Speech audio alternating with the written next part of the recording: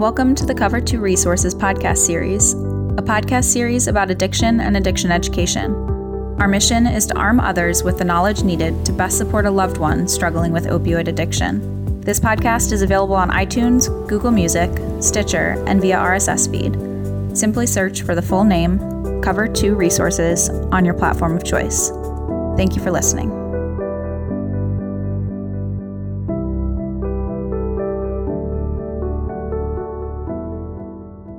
Hi, this is Greg McNeil, founder of Cover2 Resources. In our last episode, we were joined by Azeen Ghorayshi from BuzzFeed to discuss an in-depth story on Kratom that she wrote titled Meet the Kratom Warriors, who say this plant will end the opioid epidemic. My guest today is Courtney True, one of those Kratom users profiled in the column. Courtney is here today to share her story about how Kratom helped her stop using after 27 years of opioid abuse. As we begin, Courtney shares how she became addicted at a very young age. Yes, I grew up in South Mississippi, or East Central Mississippi, actually, and you can tell geography may not be our thing today, but I'm 41 years old, so this would have been in the 80s, and I had pretty unrelenting migraines, and there just really wasn't a lot they were doing for it back then. So part of what I was giving was a prescription for Percocet to take as needed for headaches. And very shortly after that decided that I liked the way that they made me feel. Like I felt like they enhanced my life. So that kind of began part of my adventures with substance use. So right away you started abusing it, really? What would happen is even back then, like no one was really savvy enough to figure out how to get extra prescriptions, certainly not at that age. So what I would do is I would get the prescription and I would take most all of it right away within a few days. So I would say probably 3 or 4 months into being able to get these prescriptions, I was definitely not taking it as prescribed. So why didn't the doctors cut you off then? Or maybe they did. At one point they did eventually. After I'd moved to Maine in 1998, doctor shopping became a thing that a lot of people were doing, including me, where you go to multiple doctors and get multiple prescriptions. That went on for quite a few years, and I was flagged by the state. Which meant I could really no longer receive any prescriptions from anyone without it being reported, and I'm not sure what the punishment would have been, but possibly potentially arrested. Everyone gets cut off eventually. Courtney ran out of options after it was uncovered that she had been doctor shopping. The options at that point were, because there was still quite a few people getting pills who were doing things like selling them. There was a lot of people getting pills where other people would steal them and sell them. There was also online pharmacy situations. So I did a lot of ordering off online pharmacies, thousands and thousands of dollars, and also would buy pills from other people who had pills. So, and at that point, you're physically addicted, it's safe to say. Beyond, yeah. I became physically addicted. My daughter was born in 2004, and during that pregnancy, I had spent a lot of that time stockpiling mainly opiates and benzos because I didn't take anything while I was pregnant, and just really went to town after her birth. And it was probably when she was about 6 months old is the first time I realized I got sick if I tried to stop. Wow. So what happened next? What happens next is we start having the crackdown on the opiates being prescribed. The CDC guidelines started coming out. Doctors started shutting patients off or reducing patients to the point where they would only get what they could. Part of what was going on was I'm a nurse, so I worked in the medical field, so it was pretty easy at times to get my hands on things that didn't belong to me. At this point, I'm just using to not be sick because I had a big life. I had 2 kids. I was a nurse. The person who's my ex-husband now was a lieutenant in the fire department in Portland, which is a good-sized city. I couldn't afford to be sick with withdrawal, so I was willing to do anything it took to get that. And then when all these guidelines came out and everyone was taking off their pain pills, there were no more pills to sell. The online pharmacy shut down, and what was around, though, was a lot of heroin. So I had already been, using pills IV, so it was a pretty easy shift over to heroin. So, and what year was this, first of all? In the late, maybe 2010, 2009, sometime around there. It was very subtle how it went from, being able to find pills to not being able to find pills. And this whole time also, my daughter was a year old, wave of patients in the state of Maine to be placed on Suboxone. But that's like, for me, in my situation, that was a Band-Aid on a bullet wound. I would just use the Suboxone if nothing else was around. so I needed to be sick. But if there were drugs to be found, I would use those and then not take my Suboxone. Let me ask you something. It sounds like your focus is on your family, your focus is on your career, and your desire to use, if you will, was simply to maintain. It wasn't a recreational thing. Is that correct? No, it was no. That is very correct. It was no more for recreation. It was just to avoid withdrawal, which I don't think there's a great way to explain opiate withdrawal to anyone, but it's horrendous, the amount of pain and stress that it puts your body through, and I had no tolerance for it. I asked Courtney why she risked infection, disease, overdose, and even death when she could have just used Suboxone to stop using. I felt like using opiates, especially IV, gave me energy. I felt like it made me more on point, like mentally. I felt like it made me smarter. I felt like all Suboxone did was prevent me from being sick. So there was still that attraction to being able to use, high-power opiates to get up and get my day done. Like, oh, we've got some remodeling to do today, or I've got a 12-hour work day. So that the energy that they provided was very attractive. And then at some point, it all fell apart, didn't it? Tell us a little bit about that. It did. It did all fall apart.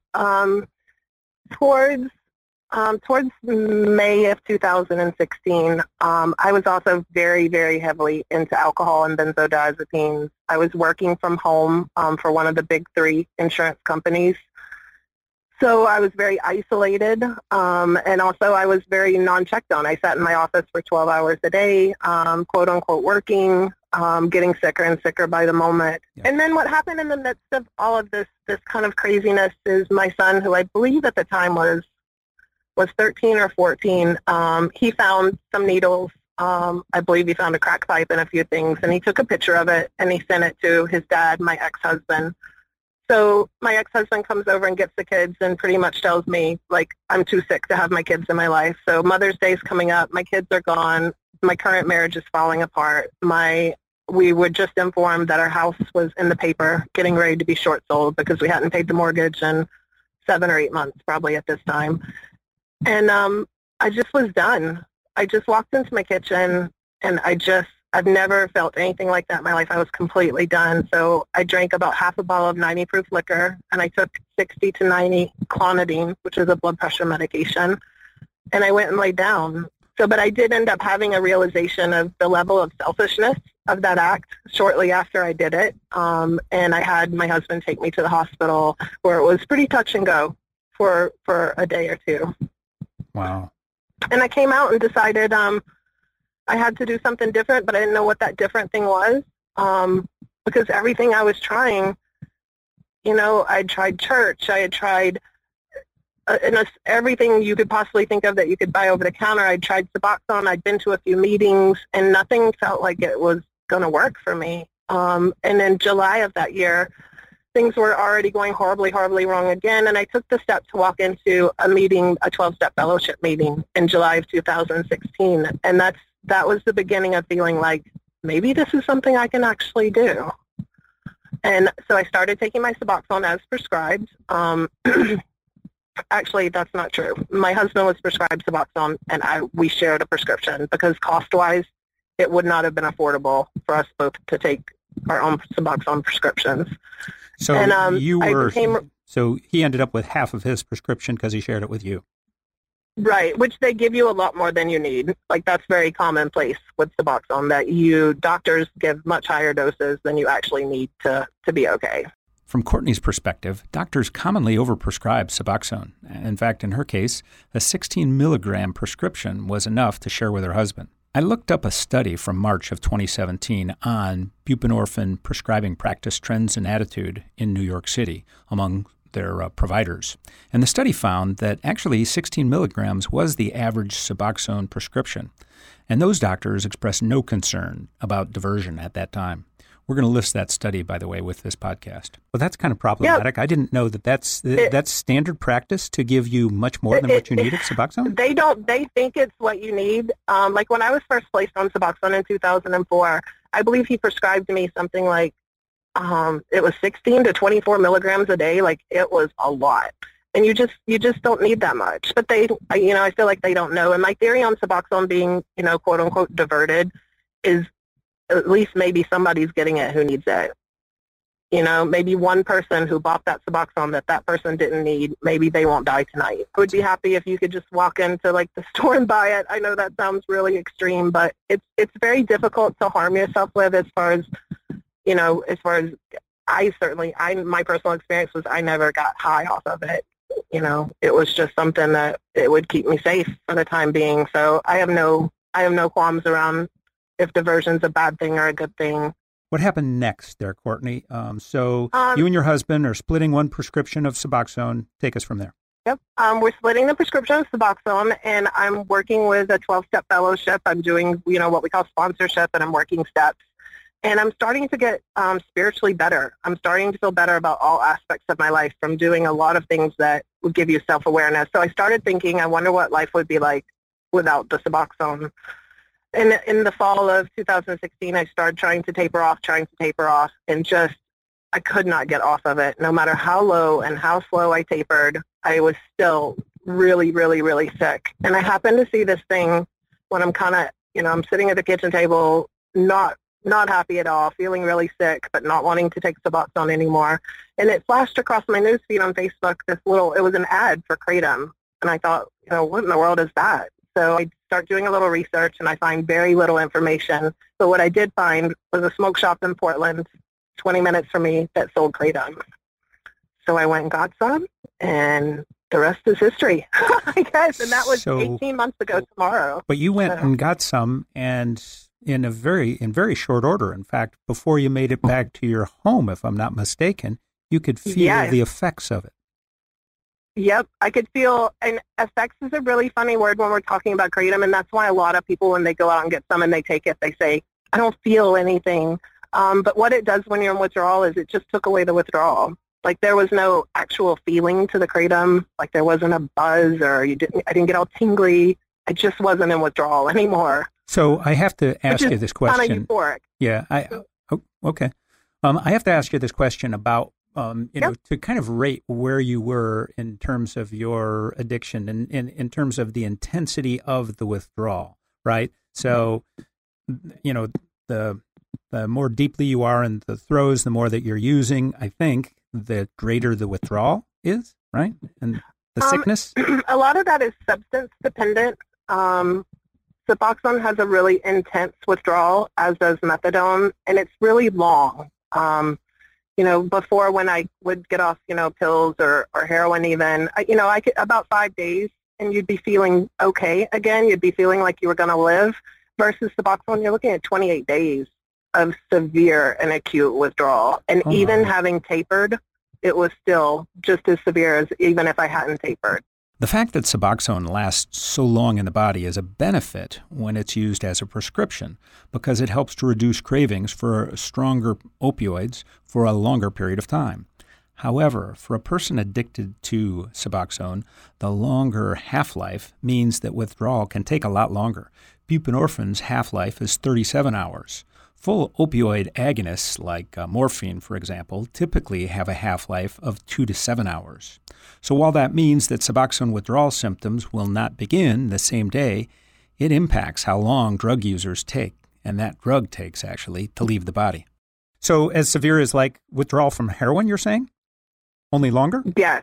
Yeah, only longer. I found them to be exactly the same, just the difference being the duration of them. And was this just you, or is this everybody? That's the same experience that the people in my life have had as far as coming off Suboxone versus coming off of heroin or fentanyl. It's very, very drawn out. And no one tells you that when you get on it. No one says, by the way, you may never be able to get off of this. Which for some people, that might be okay. Like if they want to take it forever, go them. Sure. So I just want to. Okay. So you found Kratom. You found it at a smoke shop, 20 minutes from your house. On the way back, you crack into it, so to speak. You open it up and you try some. And within that 20-minute drive, you feel this calm and that withdrawal kind of goes away, where you were on day one of 27 more days after that of just complete agony. And then what happened going forward? I didn't know what I was doing. The smoke shop Kratom is very overpriced. And couldn't find any information, what seemed like legitimate information on how to take it. So I was really all over the place with it. To find out, I wasn't taking near enough. That would seem to be a simple thing. Don't they have, instructions on the bottle and what have you? Why is it so difficult to know that, how much you're supposed to take? There isn't instructions on the bottle because it's not an FDA-approved supplement. So some of the Kratom you'll see will say not for human consumption on it, and that's just a way of the person protecting themselves, whoever packaged the Kratom. The Kratom that I ordered does not say that on it. So, but it also, it's just, I believe what I have now has some instructions on it. Tom Bay's going to be like, really? But there just wasn't any instructions. So I really fumbled around with it for about a month. Oh. So how did you finally come into the light? I finally figured it out. Yeah. It was, so for about a month, my goal was, what I thought I wanted to do was just take Kratom until the Suboxone withdrawal ended and then stop. So I was getting really close to feeling like the Suboxone withdrawal was easing up. Come to find out, it lasts much, much longer than I thought it did. Post-acute withdrawal can go on for years. And about that time, I got this obsession in my head about what it would be like to shoot heroin without any Suboxone in my system, because those 12 years I'd been using heroin, I always had a little Suboxone in my system. So I got an obsession, which is the way almost all relapses start. I got an obsession that I refused to take any action around. So it turned into me going and buying heroin and using it in my car and thankfully not dying. And that turned my home life upside down because at this point my husband's clean. He's completely in recovery, completely bought in, and I walk into the house with heroin. It turned all the work I'd done over the past few months, it turned everything upside down again. And I knew right then and there I had this moment of clarity where I'm like, I don't care what it takes, I'm done. So that's when I finally found, the Kratom community. I found the Facebook groups. I found some Reddit threads. I ordered Kratom from a reputable vendor, and I ordered a lot of it. I ordered 2.2 pounds, so I had plenty. And I just dove in. I just knew I had to make it work. I was going to die. So what was the dosage that you found that was the answer for you personally? The dosage ended up being, because I still had some withdrawal left over by the time I made the decision to go back to Kratom. And at first, I needed to take about 6 to 10 grams every 2 to 3 hours for those first few weeks. Sometimes I needed to take some during the night too. I would wake up, sweating and having, almost night terrors. So I would take it to bed with me and take it at night. As the months progressed on, though, you just start needing less and less. So some days I can take it now, some days I don't. So. That seems counterintuitive to what I read. Many of the accounts say that it is addicting, and one of the gentlemen cited in the article, in fact, said that his usage actually accelerated and went up over time. I'm not sure how that happens. Being just regular powder, because if you take too much, you're going to get nauseous, you're going to be shaky, and you're not going to feel good. Like, it's not an experience that I would ever like to repeat. It's not an experience where I'm like, oh, I should have some more of that, because and there's no benefit to having more and more and more. I think a lot of times maybe that's someone who hasn't dealt at all with the underlying issue of addiction, and if it wasn't Kratom, it would probably be something else. So hasn't dealt with the underlying issues associated with addiction. What do you mean? Right. Why are you using in the first place?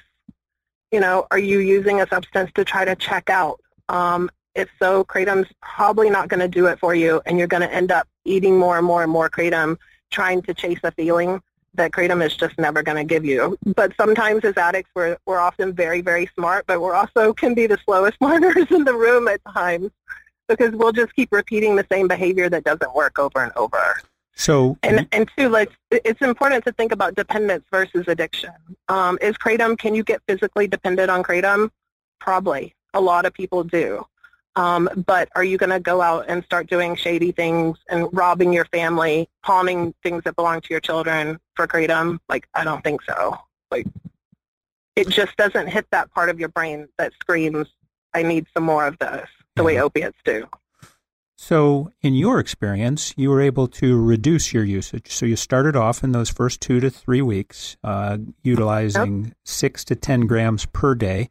Take it from there. What's your usage gone to It was from then? 6 to 10 grams per dose is per what dose. I was taking Per every dose. Okay. every 2 to 3 hours. So it was quite well over an ounce a day is what I was taking. And the funny thing about Kratom is I didn't try to reduce my dose. It just happened. There was no, it's not something that I worked to do or that I was even cognizant of. I just started sleeping through the night, so I didn't need the nighttime dose. I got to the point eventually where I could wake up and not be sick in the mornings anymore. So sometimes, I wouldn't take it until lunchtime. And anything over 4 to 6 grams, or really 2 to 4 grams at this point, but it's been 18 months, it makes you feel kind of nauseous.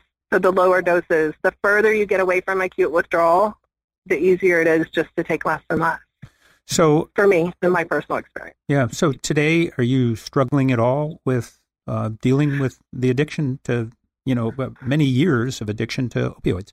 I'm not. I had a therapist I saw not that long ago who said something to me about, it must be so hard to fight every day, not to use. I don't even think about using anymore. And when I tell my story to people, when I sit down in a room full of people, which I do sometimes, and I tell them the whole story, it's like I'm talking about someone else.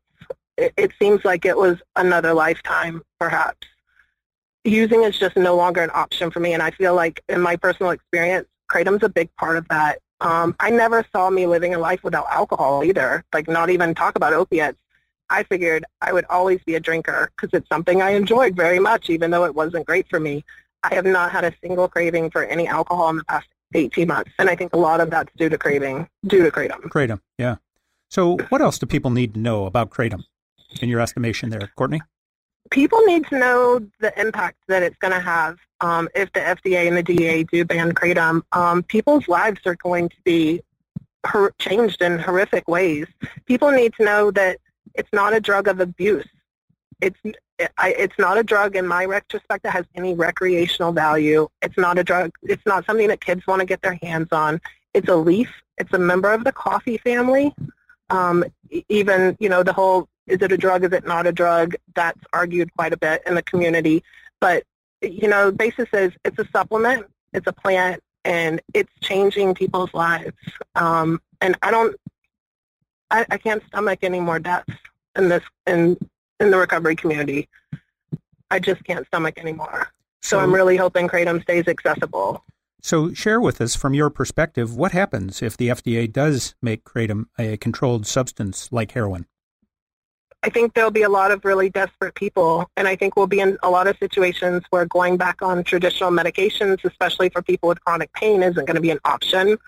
I personally can't imagine going back to Suboxone to control things like, cravings, and I don't know what will happen to my life. I really don't. I would never say that, I'll go back to using, pills or street drugs, or I'll go back on Suboxone, because I really don't know. My hope is that I'll always know where to find it, but I don't want to live like that anymore. I don't want to live with doing shady things. But if it meant me staying alive and me being a mother and me doing what I do, I work for Greener Pastures, which is amazing. Hopefully we'll get a chance to talk about that. It's plant-based recovery. I don't know what life would look like. That's really tough to answer. It's not going to be good, though. So today you work at Greener Pastures. I knew that you had visited there. I did not realize that you actually worked there. Greener Pastures, of course, is the one and only rehab facility that does incorporate Kratom in their rehab process. So tell us a little bit about that. Greener Pastures were started by an amazing couple. Their names are Roxy and Ron. They're a couple that there's been a lot of talk about what to do about the opiate epidemic, what to do to stop people from dying, but there hasn't been a lot of action, and there's some of the people that I've met that have been willing to take some action around this. And they started a recovery house. It's very similar to a rehab where we focus on mindfulness. And part of what we do is we allow people to learn. I don't even want to say I want to I don't even want to use the word teach. We allow people to learn how to use plants as part of their recovery. Kratom, cannabis, chamomile, about how to restore balance to their life using plants. So, and it's pretty amazing.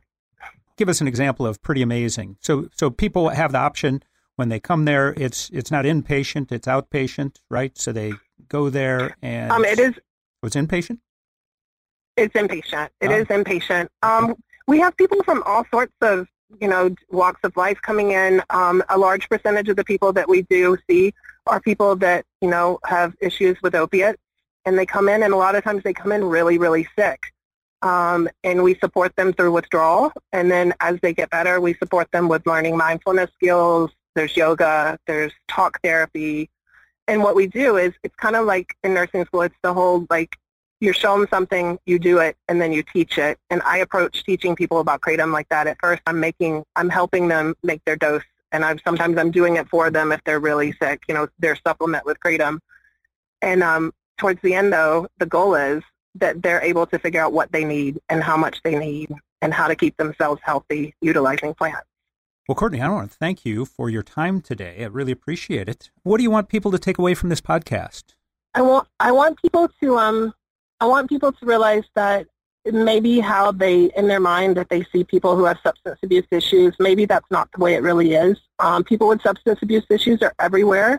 They're your grandma, they're your nurse.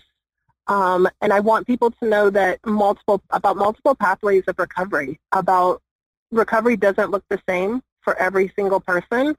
And using substances like Kratom or cannabis, it doesn't make your recovery any less valid than anyone else's. And I want people to do something like what you're doing, like what I'm doing. I want people to take some action so we can stop seeing all these stats.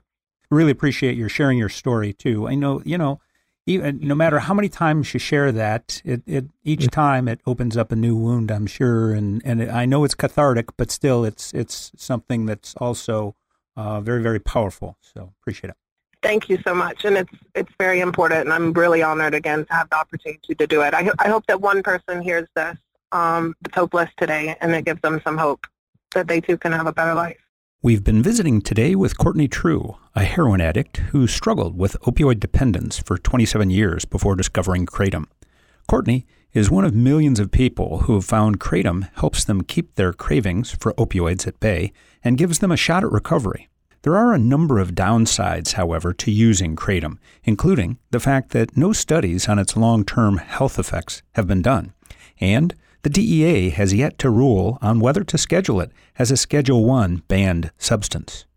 Despite the downsides, Kratom seems to offer an all-natural alternative to Suboxone that is working for millions of people today who are all betting the unknown long-term health risks of Kratom down the road are worth the trade-off of the known risks of death, infection, and disease from continued opioid use. My name's Greg McNeil. I'm the founder of Cover2 Resources. Thank you for joining us for this Cover2 PPT podcast. That's people, places, and things making a difference in the opioid epidemic. Thank you for tuning in to this episode of the Cover2 Resources podcast. This episode is a production of Cover2 Resources and is made possible by listeners like you. If you'd like to donate or to sponsor a future podcast, please visit cover2.org. As always, thank you for listening. Together, we can make a difference in the opioid epidemic, one life at a time.